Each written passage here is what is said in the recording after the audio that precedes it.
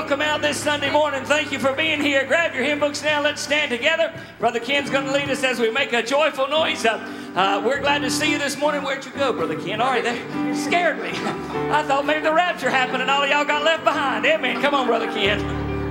Amen. Page number 246 this morning. Redeemed, How I Love to Proclaim It. We'll do the first, second, and last verse this morning. Hymn number 246.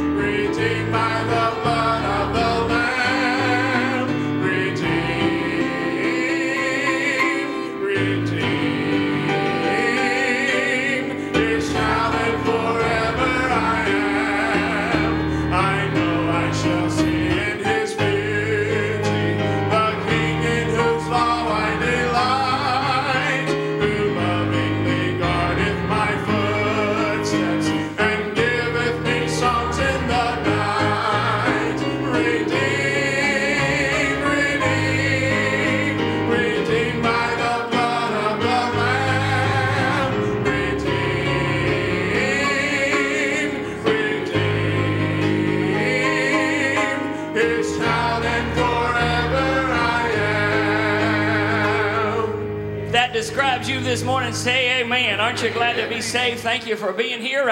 I'm going to ask James to take us to the throne of grace. You join us this morning as we ask the Lord to meet with us and bless our services. Pray for us, buddy, if you would. Father, we thank you for allowing us to be here on the day that you've set aside for us to come before you and worship you. Father, we know that we are gathered here not because you need us to praise you. You are infinitely worthy of that, but Father, we are here because we, as mere creatures, need you, our Creator. Father, we need you to sustain us every day with food and drink and air. But Father, beyond that, we needed you to reconcile us to yourself. Father, there was a gap between us that we as humans had created, and we could not cross that gap that we had made. So Father, you in your eternal plan sent your Son to bridge that gap on our behalf for us and to make us your treasured possession. And Father, we can never thank you enough for that. Father, it is for that very reason that we are gathered here today, because of what your Son did for us 2,000 years ago. And Father, as we reflect upon that truth today, we pray that your Spirit would come here and help us to worship you in spirit and in truth. Father, we pray that as the songs are sung and as the word is preached later, as all of this is done in worship to you, may our hearts and our minds be lifted up towards you. May we see your Son in his beauty and in his glory. Father, may we see you for what you have done for us, and may we worship you because of that fact.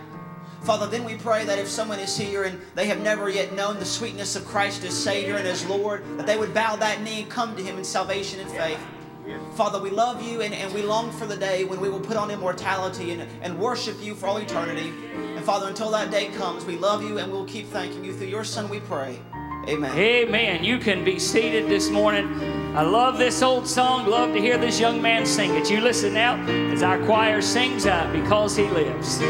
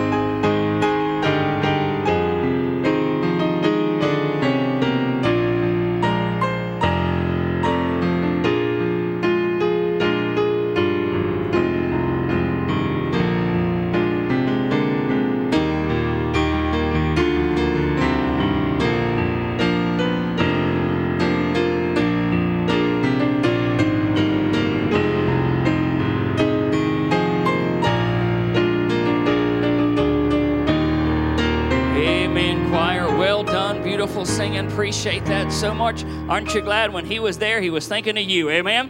Let me give you several announcements this morning. First of all, a reminder that next Sunday morning, we'll have our Father's Day celebration. You don't want to miss that. We're also going to be taking up a special offering next Sunday. On Monday, Brother Eddie Gunner will be heading out to Monroe County, Mississippi, working with the EMS on some of the disaster that's happened down there. And if you've watched the news, you know that it's been significant. And so when he's taking off, we're going to take up an offering to help support the work that's happening down there in those churches. So you give generously next Sunday if at all possible. And then we've got several other announcements, new things in your bulletin that I want to call your attention to. On Sunday, July the 7th, we'll have a baby shower during our Sunday school for Zach and Ashley Reynolds. Most of you know Brother Zach is one of our military boys. He and Ashley were married a couple of years ago, and they're expecting a new baby boy. So they'll be coming in, and we'll be doing a baby shower for them. On Saturday, June the 22nd, wedding shower for Tiffany Horton and Logan Haar. Most of you remember Tiffany, precious young girl. I'm happy to have a small part in their wedding that's coming up in just a few weeks in August. So we're excited about that. Keep that in mind if you would. And then those of you that are heading our senior saints to the ARC trip, there's a $150 deposit that is due by June the 23rd. Please keep that in mind. The dates are in there for you. And then also note there our ongoing information regarding Operation Christmas Child. We've got lots of new information in there, and I want to call your attention to it. We will have our, what they're calling Crafts and Tea for OCC, cute name, on Monday, June the 17th, here in the teen room from 4 to 8. All ages are welcome to attend. All of the information is there. Please pay attention to that, and note that they're asking to sign up if you would, either in the back vestibule or in our postal area, to just let them know that you'll be attending. They're going to have some light food there and refreshments, so please keep that in mind if you would. Lots of things going on today or this week and this month at our church. I went to get my hair cut this past week, and the barber said, "Preacher, y'all got anything going on at your church during the summer?" 10 minutes later, I was still listing everything we were doing, and he said, "All right, that's enough." Amen. So always something to do, always a way to serve the Lord, and so you keep all of these things in mind if you would. All right, let's have our little ones. Come on, make your way down. If you are heading to Children's Church and Junior Church, come on and make your way. If you're visiting, they're going to collect any loose change you got. This is our penny march. Y'all take off, young folks.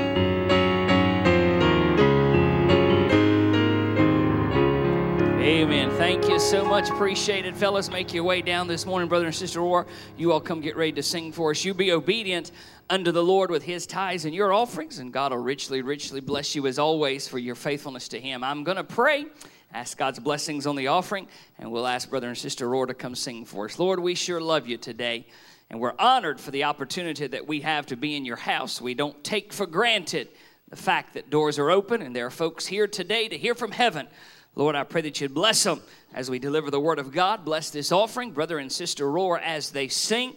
Lord, we pray that your Son would be magnified, glorified, lifted up in everything that we do, because you've plainly told us if we lift him up, you'll draw men and women unto you. Bless now in everything that happens at SAGBC today. We'll love you, thank you, and praise you. In Christ's name, amen. I'd like to say something first this morning before we get started. But as you well know, we go to the nursing home at Stewart. Yes, sir. And it's such a blessing. Amen. You know, if you would just take one day out of your week and walk through the nursing home, Absolutely. you would be so thankful. Amen. You would be so thankful for what God has given you. Amen. You better believe it, bud. Because I'll tell you why. It just tears my heart out every time I go. Absolutely. But you know, even at that, they always lift us up. Amen. You know, we go to lift them up. And we're the ones that get lifted up. Exactly right. And I could shout this morning and probably clear the whole building. Amen. I'll join you. I could. After the service was over with and everybody was leaving, they were taking everybody out. Annette hollered at me. And she said, the lady on the front row wants to give her heart to the Lord. Amen. Wonderful. Amen. And I'm going to tell you what. When you see somebody at that age that going through what they're going through and get saved, you could see a difference in her face. A difference. I mean, she had a smile on her face that you just would not believe. And, you know, it does my heart good. It does my heart good just to be able to be a part of it. You know, just like I told them, it's not me. I'm just doing what God would have me to do. But the thing about it is, you know, for somebody to realize that they were lost. Amen. That's what I told them. I said, you got to realize that you're lost before you can be found. That's right. Amen. And, you know, I thank God today for all his blessings, and that was part of the service. Amen. Was giving God the glory for the blessings that we do have. Amen. And it just does something to you when you see somebody come to the Lord that is at that age, and then you got people that turn and have the opportunity and turn and walk away. Turn and walk away thinking that they got plenty of time. Well, I got news for you. You don't have that time.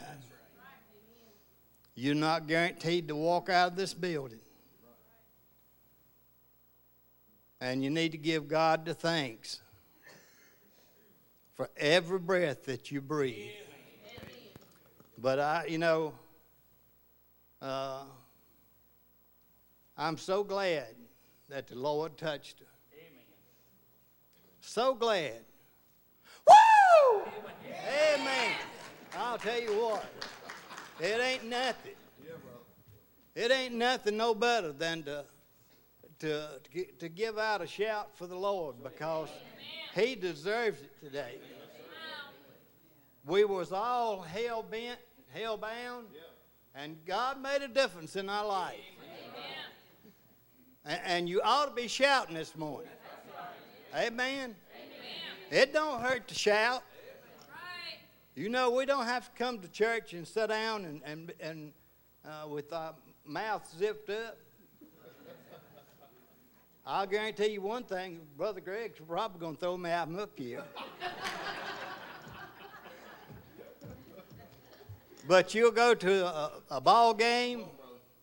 That's right. You go to a ball game and you let her rip. But when it comes to praising the Lord, you zip up your lips.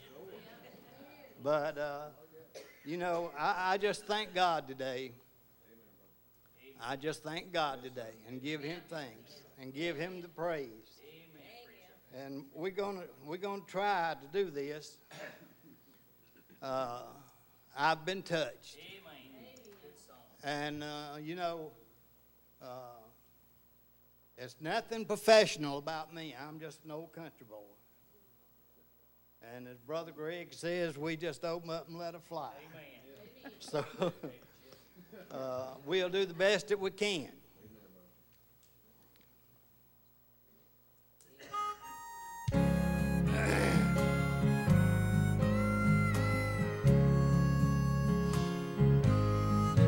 I was heavy burdened down.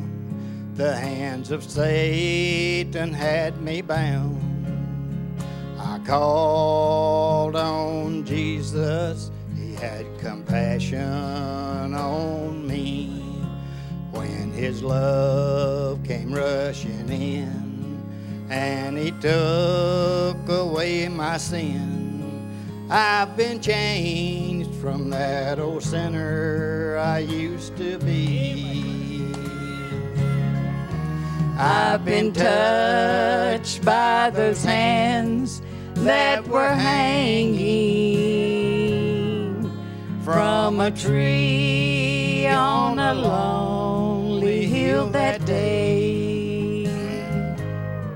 He put a song in my heart that keeps ringing. It was Jesus who made me this way.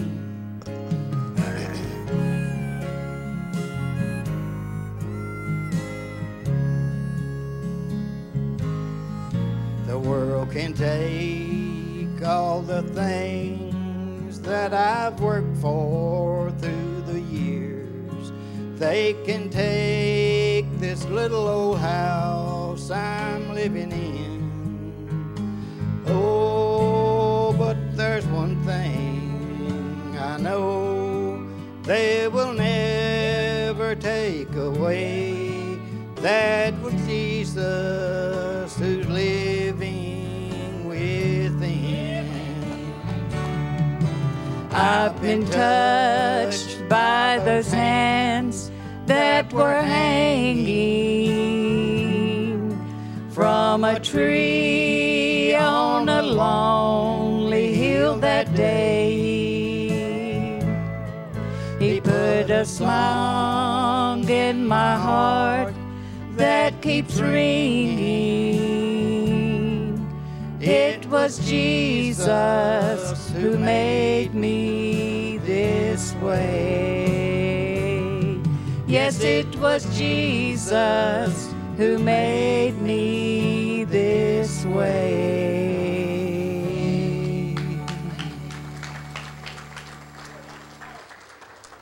Wonderful. Thank you.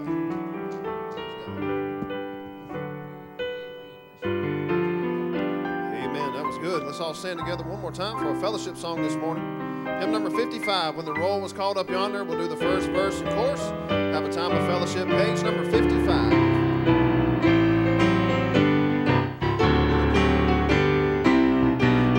The trumpet of the Lord shall sound, and time shall be no more. And the morning breaks eternal, bright and fair.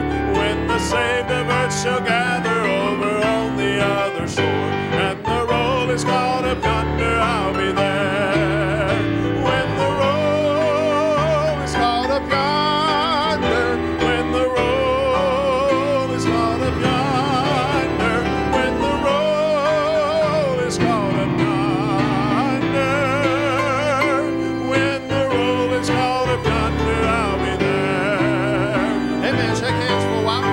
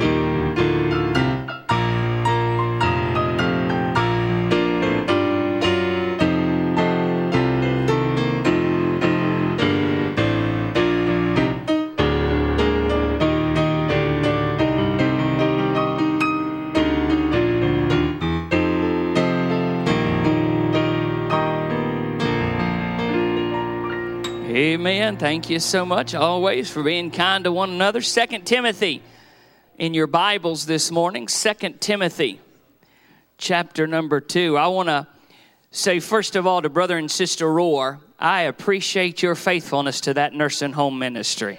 Amen. Several months ago, it's been a year ago, I guess now, when he came to me and said, Preacher, Annette and I used to do this when he was pastoring.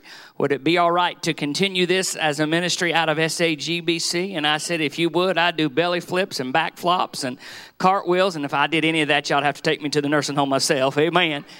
But I appreciate their willingness to do what they can for the cause of Christ.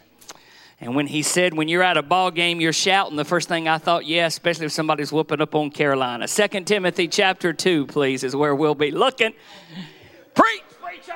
Amen.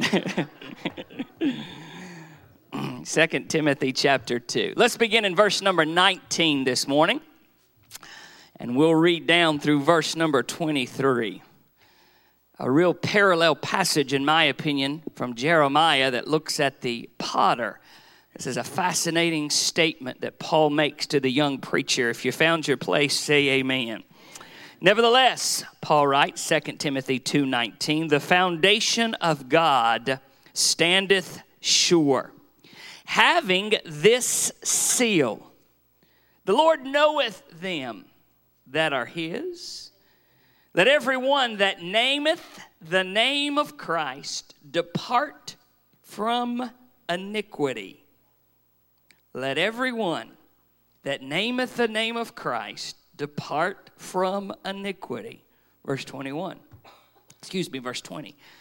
But in a great house there are not only vessels of gold and silver, but also vessels of wood and of earth, some to honor, and some to dishonor. If a man therefore purge himself from these, he shall be a vessel unto honor. We got to pause there a moment. If a man therefore purge himself from these, what are the these? It refers back to the last noun of verse number 20, that noun phrase, some to dishonor. So if a man purge himself from those that vessels that are of dishonor, he shall be a vessel unto honor, sanctified, meet for the master's use, prepared for every good work. And then he says in verse 22, flee also youthful lusts, but follow righteousness, faith, charity, peace with them that call on the Lord out of a pure heart.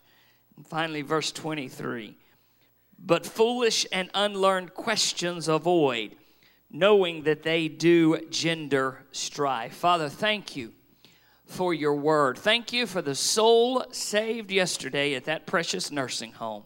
Lord, how that just excites my fire and makes us ready to do even more for the cause of Christ. Thank you for Brother and Sister Roar and their faithfulness to that ministry. Lord, I pray that you'd bless them for those efforts. Lord, we come now to the part of the hour that is so critical, surely not because I'm doing it, but because you ordained the foolishness of preaching as the instrument by which souls will be saved. Lord, I pray that you would do that this morning. First of all, that you would forgive me of anything that would stand in the way of delivering your word. And God, now I pray that if there's a soul lost today, that you would send the sweet Holy Ghost to do the work that only the Spirit can do. And Lord, for all of us, may we walk out of here today closer than when we walked in to you.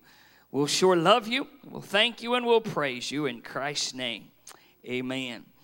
Sunday school teacher was teaching her 6th grade class when little Johnny, who is always on time, in fact, usually there early, walked in 20 minutes late. Surprised, the Sunday school teacher looked at Johnny and said, Johnny, is everything okay? You're always early. What happened this morning? Johnny said, well, ma'am, it's like this. I got up this morning and I had made up my mind that I wasn't coming to Sunday school. I was going fishing. I got my rod, I got my reel together, I had my clothes on, and before I could get out the door, my daddy looked at me and said, you're not going fishing, it's a Sunday, get yourself to church. The teacher looked at Johnny and said, well, good for you, Johnny, good for your daddy. Did he explain to you why it was important for you to come to church Sunday school instead of going fishing? He said, yes, ma'am. My daddy said he didn't have enough bait for the both of us. Amen. Amen. The Apostle Paul was an absolute master of using ordinary illustrations to reveal a significant spiritual truth. We saw Jesus would do that often in the form of a parable, where he would give an illustration or tell a story that would illustrate some heavenly meaning.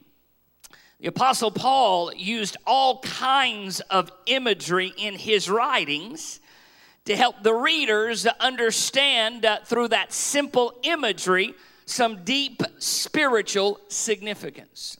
Our text today is another, I think, incredible example of Paul's use of imagery or symbolism to help convey a very important spiritual meaning.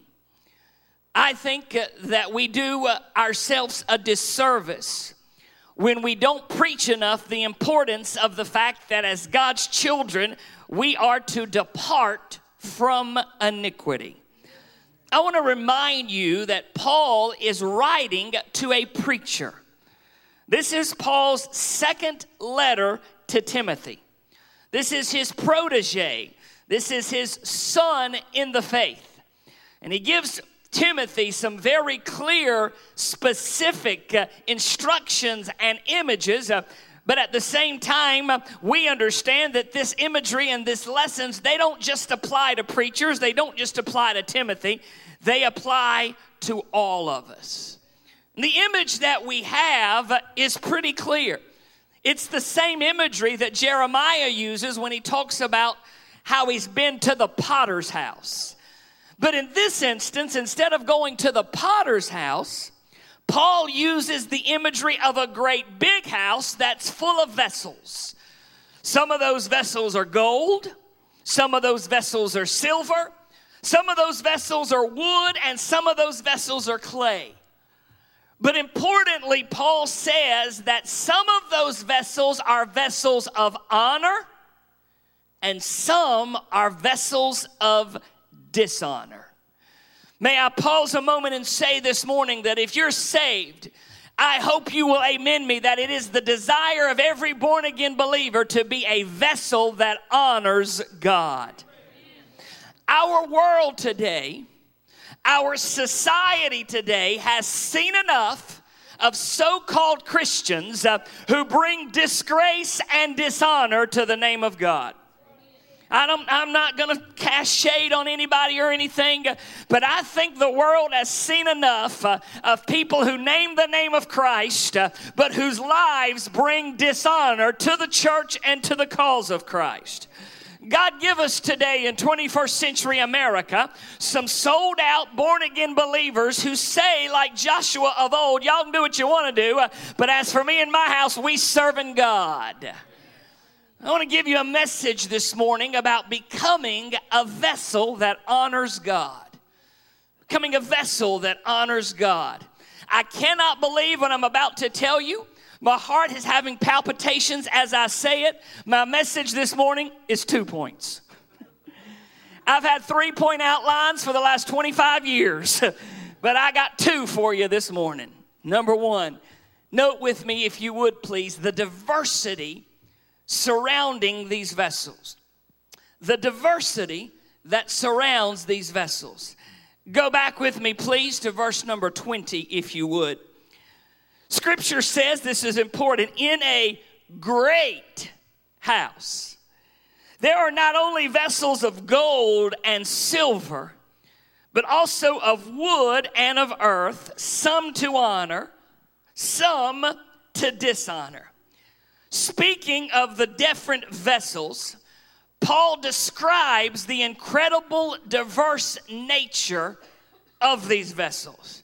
I want you to note with me, please, the arrangement.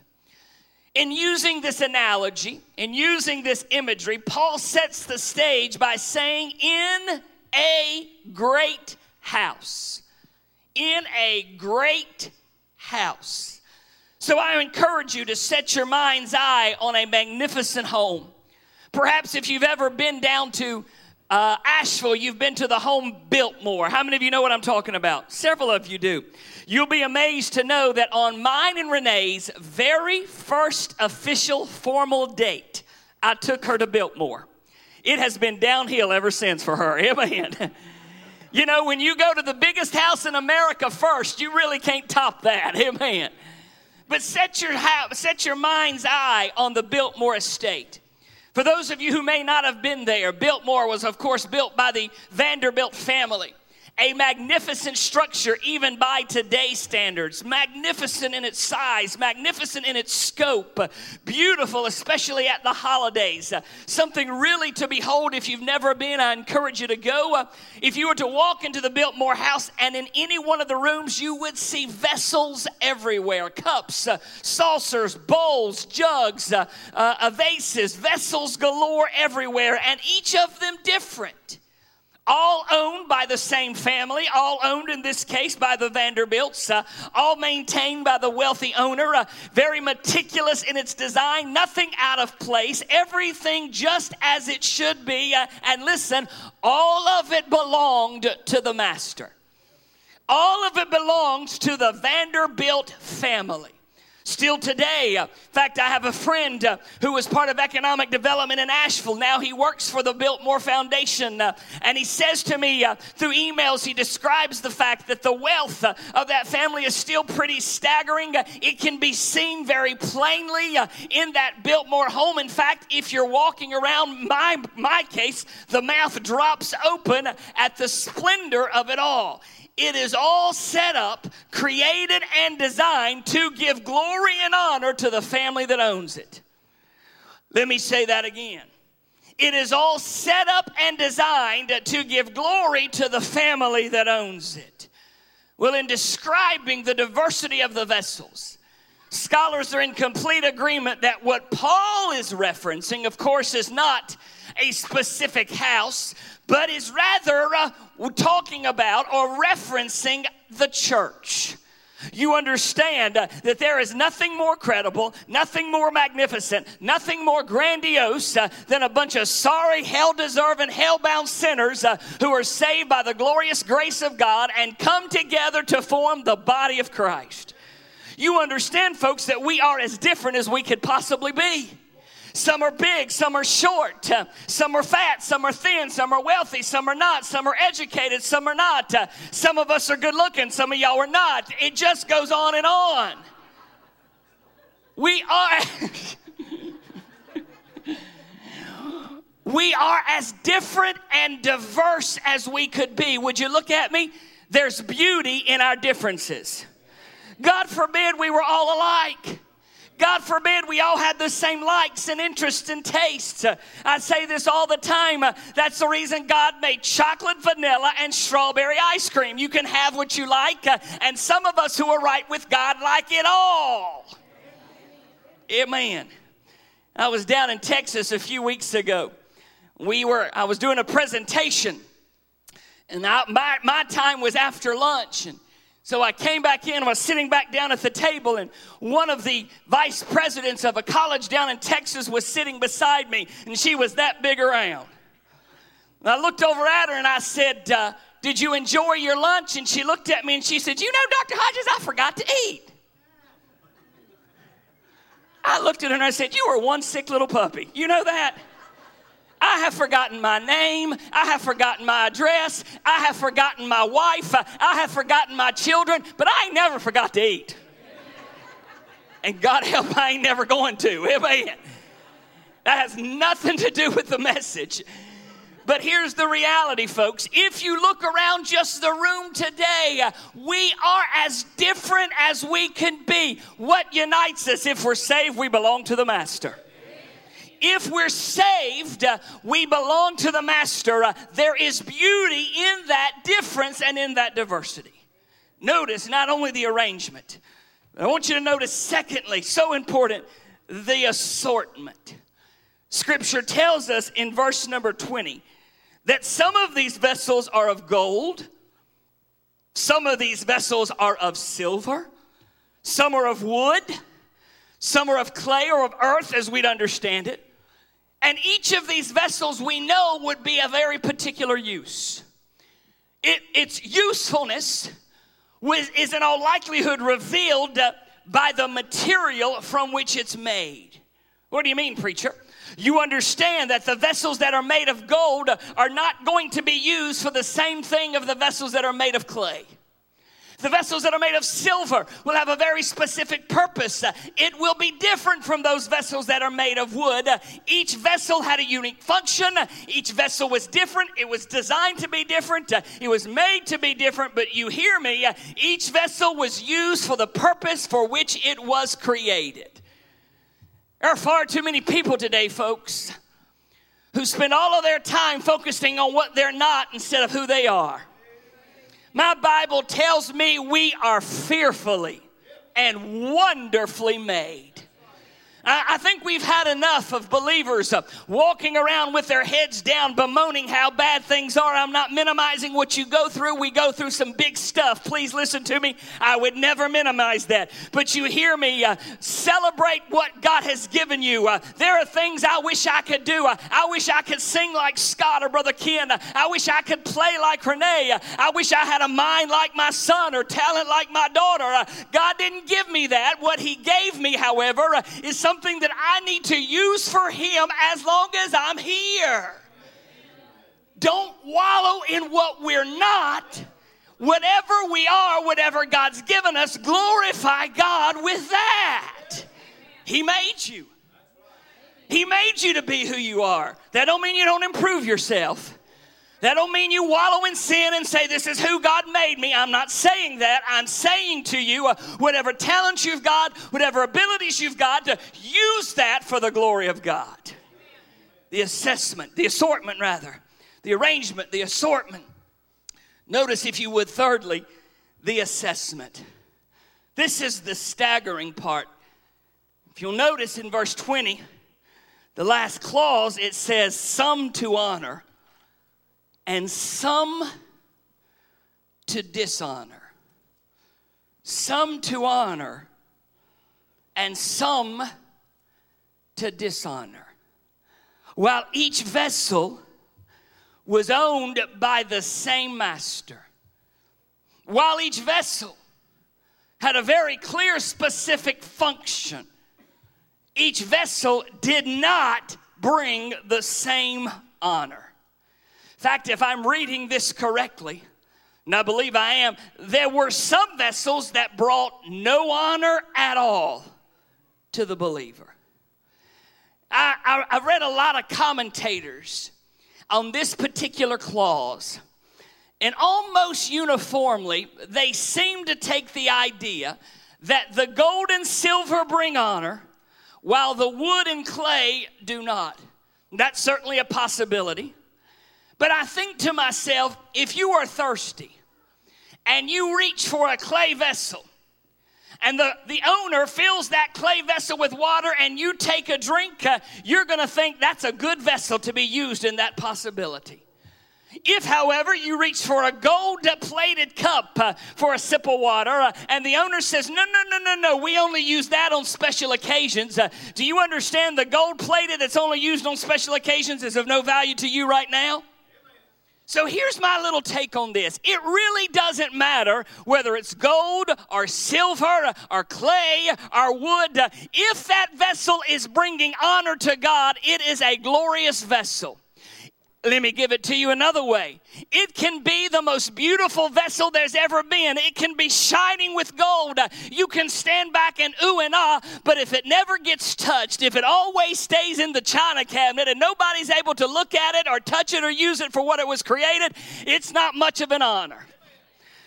By that I mean, folks, you don't have to be the very best to be used of God.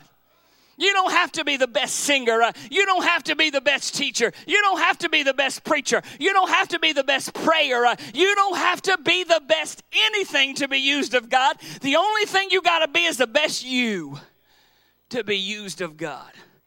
One of the most valuable lessons that I ever learned was from my wife's daddy. About 6 months after I'd answered the call to preach. like we do here. He has always given young preachers an opportunity. So when there was somebody came to him, I'll never forget the first time I came to him on a Saturday and said, "Preacher, I believed I'm called to preach." He said, "Great, you'll be preaching tomorrow night." I said, "I will be?" He said, "Yep, a preacher preaches. Get you a message, get you an outline, and go to it." So I didn't know doodly squat. Of course, I'd never studied anything other than my Bible. I didn't know what to do. I just stood up, prayed, and started talking. About 6 months into it, he came to me and he said, "Greg, I'm not going to tell you a lot of stuff, but I'm going to tell you one thing. God didn't call you to be like somebody else." I spent 6 months trying to emulate the preachers that I liked. I tried to preach like he did. He stands right behind that pulpit. He never moves. He's got this great big deep voice that comes from the tip of his toes out of his mouth. He speaks, volume comes out. I tried to be it. Would you look at me? I ain't that. Quit laughing. Then I tried for a little while to emulate Bobby Robertson. I loved Bobby Robertson. Bobby Robertson never had a three-point outline. Bobby Robertson would stand up, tell some stories, cry a bucket full of tears, and the altar would be packed. I tried that. Not a single person budged. Then I tried to be Joe Arthur for a little while. I tried to sweat like he does, and spit and stomp and tell the jokes that he does, and none of it worked until he pulled me aside and said, "Greg, God didn't call you to be Joe Arthur. He didn't call you to be Bobby Robertson. He didn't call you to be Bill Hicks. He called you to be Greg Hodges. Good, bad, or ugly, that's his words to me. Good, bad, or ugly, that's who he called you to be." What's the point, preacher? I don't care if you're wood, clay, gold, or silver. You be what God called you and created you to be, and you do it to the very best of your ability, because that's what gives God glory. That's what gives God honor. Not trying to be somebody we're not, but being who God made us to be and giving it all to the glory of God. Notice this morning, we see number one, we see the diversity of the vessels. I want you to notice number two, the devotion of the vessels. The devotion of the vessels. I want to read one more verse, if I may. Please look with me at verse 21. "If a man therefore purge himself from these," and I believe with all of my heart there that the these from which the man is purging himself is what is referred to at the end of verse number 20, the vessels of dishonor. So if a man purge himself from the vessels of dishonor, he shall be a vessel unto honor, sanctified, meet for the master's use, prepared unto every good work. Notice quickly this morning the pursuit. I'll remind you that this is a great preacher, Paul, speaking to a brand new preacher, Timothy, and he's saying to him that your pursuit needs to be correct. Can I put it another way? Being a vessel of honor and maintaining an honorable life will not happen by accident. I said it downstairs this morning in my Sunday school class, and I'll say it again this morning here in the sanctuary. Living a godly life will not happen without huge intentionality on your part. Let me give it to you simply. You won't live like a Christian by accident. Being saved is the easiest thing you'll ever do. Living saved is the hardest thing you'll ever do. Becoming a Christian is the easiest decision you'll make. Living the Christian life will take every fiber of your being, because this world is set up to make sure that you become a vessel of dishonor. This pursuit, this word purge, has the idea of a thorough cleansing. Let me give it to you another way. Paul says, Timothy, if you're going to be used of God, you got to watch your life. You got to deal with those issues that need to be addressed. You got to deal with those issues that need to be addressed. I'm going to pause right here and tell you that what I'm about to say for the next 7 or 8 minutes is not popular in most Christian circles today. I'm just going to be blunt with you. Because today in Christian circles, we've quit preaching about sin. We've quit preaching about hell. We've quit preaching about living a separated life. But this scripture tells me very simply that the Lord's not going to use a dirty vessel. The Lord is not going to use a filthy vessel, that we've got to be clean before the Lord. Paul was worried about this himself. He says in 1 Corinthians 9:27, I keep under my body, bring it into subjection, lest by any means when I have preached to others, I myself should be a castaway. Paul was worried about losing control of his flesh and consequently being set aside as a vessel of dishonor. How do we do it? How do we live a Christian life? How do we live a life that's pleasing unto God? I'm glad you asked, because Paul answers it in verse number 22. Notice what he says to Timothy and to all of us. Flee youthful lusts. Flee, that word means get away from, stay away, run away, don't get near, don't get beside, don't hang around, don't hang out with, run as far away as you can from youthful lusts. You understand, church, we know what is being talked about here. Most scholars will back up that this means lots of things. We get it. We understand it. And while the lusts of the past will never disappear entirely, Paul is telling Timothy that you've got to keep yourself at a distance from those things that tempt you. Here's Gregology. You struggle with alcohol, you can't be witnessing down at the bar. Amen. You struggle with drugs, you better stay away from those that have drugs. You struggle with sexual immorality, you better stay away from those that espouse that. You cannot live a Christian life while surrounding yourself with the things that pull you away from God. I said this morning, and again I apologize, Sunday school, for being repetitive, but I feel led to say it again. The Christian life today is the battle for the mind. You listen to what I'm about to say. Some of you are not going to like it, but I'm saying it because I love you. We're losing our teenagers and our youngsters in part because of what is unfiltered access to the internet and exposing them to a world they're not ready for. We are exposing children to look at things at access, free and clear in the palm of their hand, that they are mentally not. Look, many adults aren't ready for it. You're not going to tell me an 8-year-old's ready for it. I submit to you this morning that the enemy is smarter today than he's ever been, and rather than fleeing the lusts, we're putting it in the palm of their hands and turning our, God help, we're going to lose a generation, church, because we have abstained from doing our job. I apologize, Sunday school. I said this again several years ago to show you how much we try to shelter our. I'm not trying to do it like we did it, but to show you how much we try to shelter our children. I got criticized left and right. Oh, you're keeping them sheltered. You're not. Doggone straight I was. For as long as I possibly could, I kept them sheltered. They'd have to deal with this junk the rest of their lives. I didn't want them dealing with it at 10 years old. Amen. I didn't want them dealing with it as a little teenager. And so that, again, a Sunday school class, apologies. When we were still homeschooling during their middle school years, I was downstairs with the kids. Renee was working on something. I was working on something. I'm on the computer. And I get this up flash, that this announcement that says, Whitney Houston found dead. My son was 14. My daughter was 12. I said, Renee, you're not going to believe this. Whitney Houston just died. And James says, Daddy, where does she sit in church?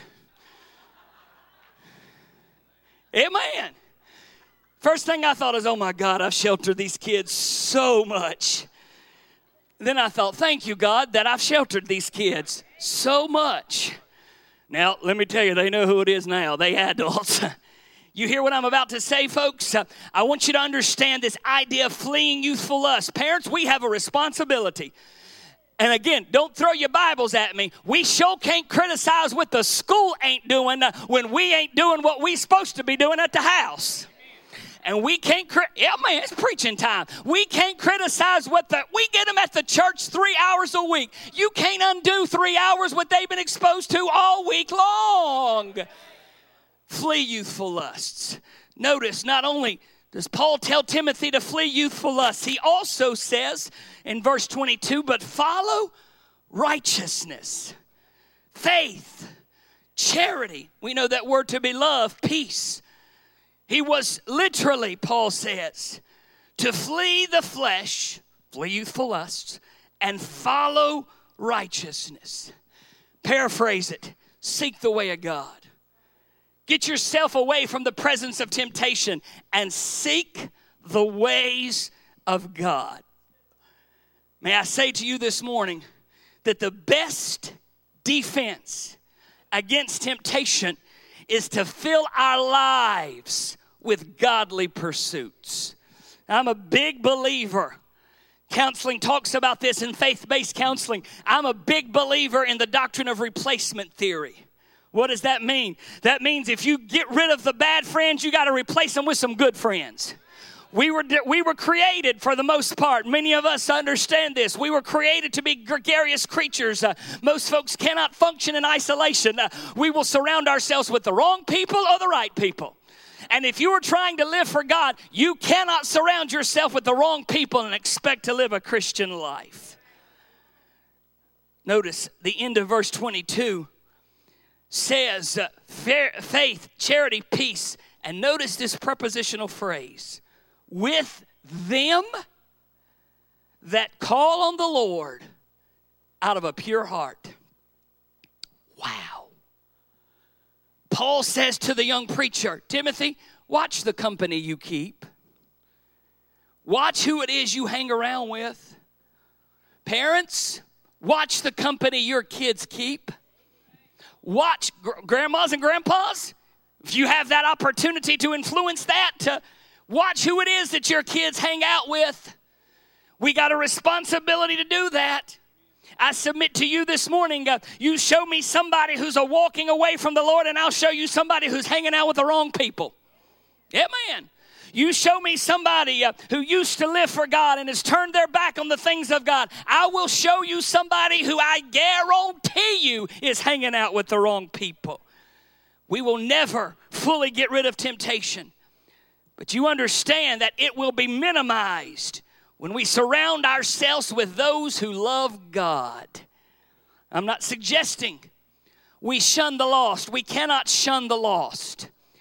But when those that disobey and disavow and disassociate from God become our BFFs, we got to be real careful. Because I promise you, somebody's influencing somebody. Amen. Finally this morning, notice verse 23 and we're done. The last clause. Verse 24, pardon me. But verse 23, but foolish and unlearned questions avoid, knowing that they do gender strifes. Paul warned Timothy against becoming embroiled in stupidness. Amen. My mama used to say this all the time. Bless her heart. She would say, you can't fix stupid. Amen. You can't fix. She had no political correctness. I married somebody who's even worse. Amen. No PC at all. No filter whatsoever. In the mind, out the mouth. Amen.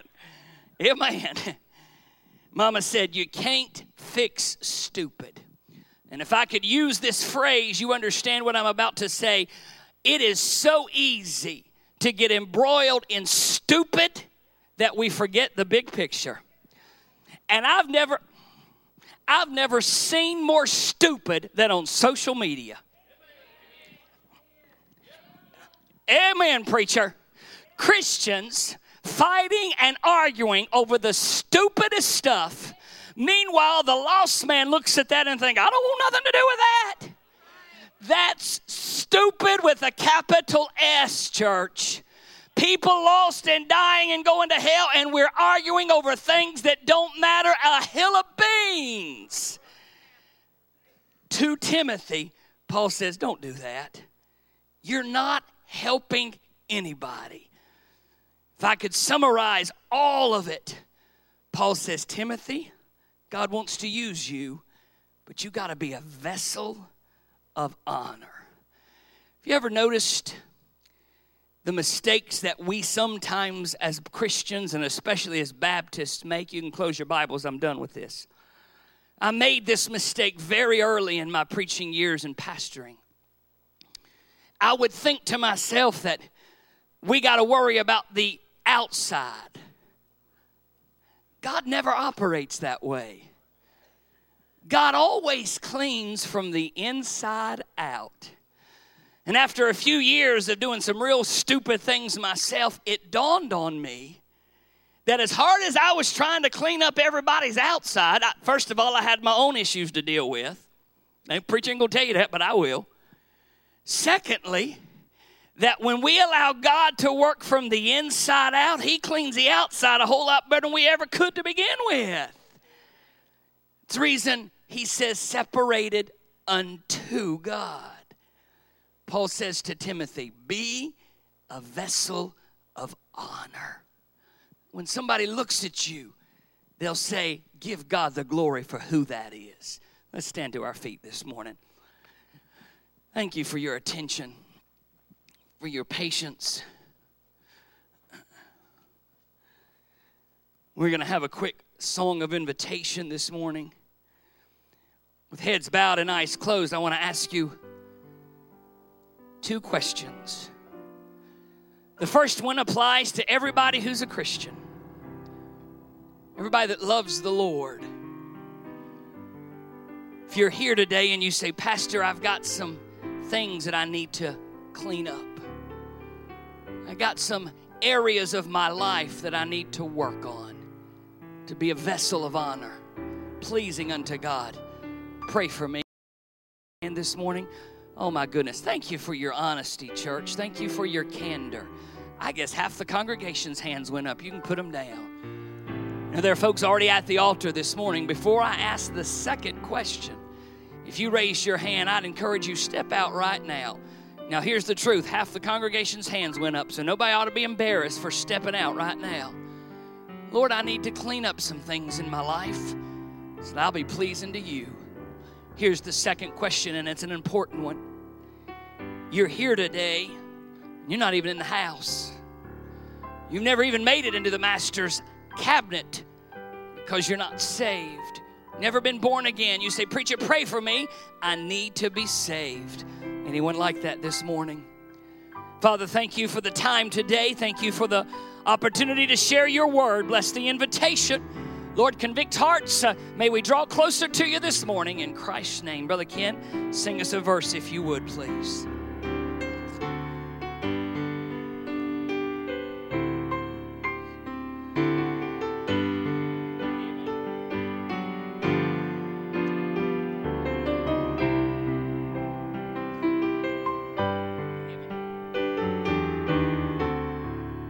Your voice like thine can peace. Sing this chorus with us this morning. I need thee, oh, I need thee. Every hour I need thee. Oh, bless me now, my Savior. I come. Let's do that chorus one more time. A cappella, Miss Renee. I need thee, oh, I need thee. Everybody. I need thee, oh, amen, every hour. Every hour I need thee. Oh, bless me now, my Savior. I come to thee. Don't forget, service is tonight at 6 o'clock. I'm going to ask Brother Ken with the mic to dismiss us in prayer. Before he does, let me give you one more prayer request Renee just gave me. Please pray for Vivian Castle. That is Miss Jean Rohr's mother. She often comes back in the wheelchair. She's not doing well, And is this hospice, honey? Is that what hospice has been called in? And they are giving her just days at this point. So please pray for Miss Castle up in her 90s. Pray for that family as well. Precious, precious lady. So please remember that again. 6 o'clock tonight, Brother Ken. Dismiss us in prayer if you would. Heavenly Father, God, we do thank you, Lord, for what was brought before us today. Father, thank you for the great challenge, God, that you spoke to our hearts on. Father, help us to ponder on this, Lord, and apply it to our lives. And God, help us to live in a way, God, that's honoring and pleasing to you. Help us to all be honors, vessels of honor, God, that we may bring glory to your name. Father, we pray now for the Miss Castle, Lord, for the Roar family. God, I pray, Lord, that you would just grant them grace and mercy in these hours. God, I pray, Father, you'd be with the family, Lord. Love on them. God, show them some kindness, Lord, and some mercy. God, we just want to say this morning, we're thankful for Jesus, the blood that was shed on Calvary's cross to save us from our sins. God, we praise you for that. Father, we love you this morning because you first loved us. It's in Christ's name we do pray. Amen.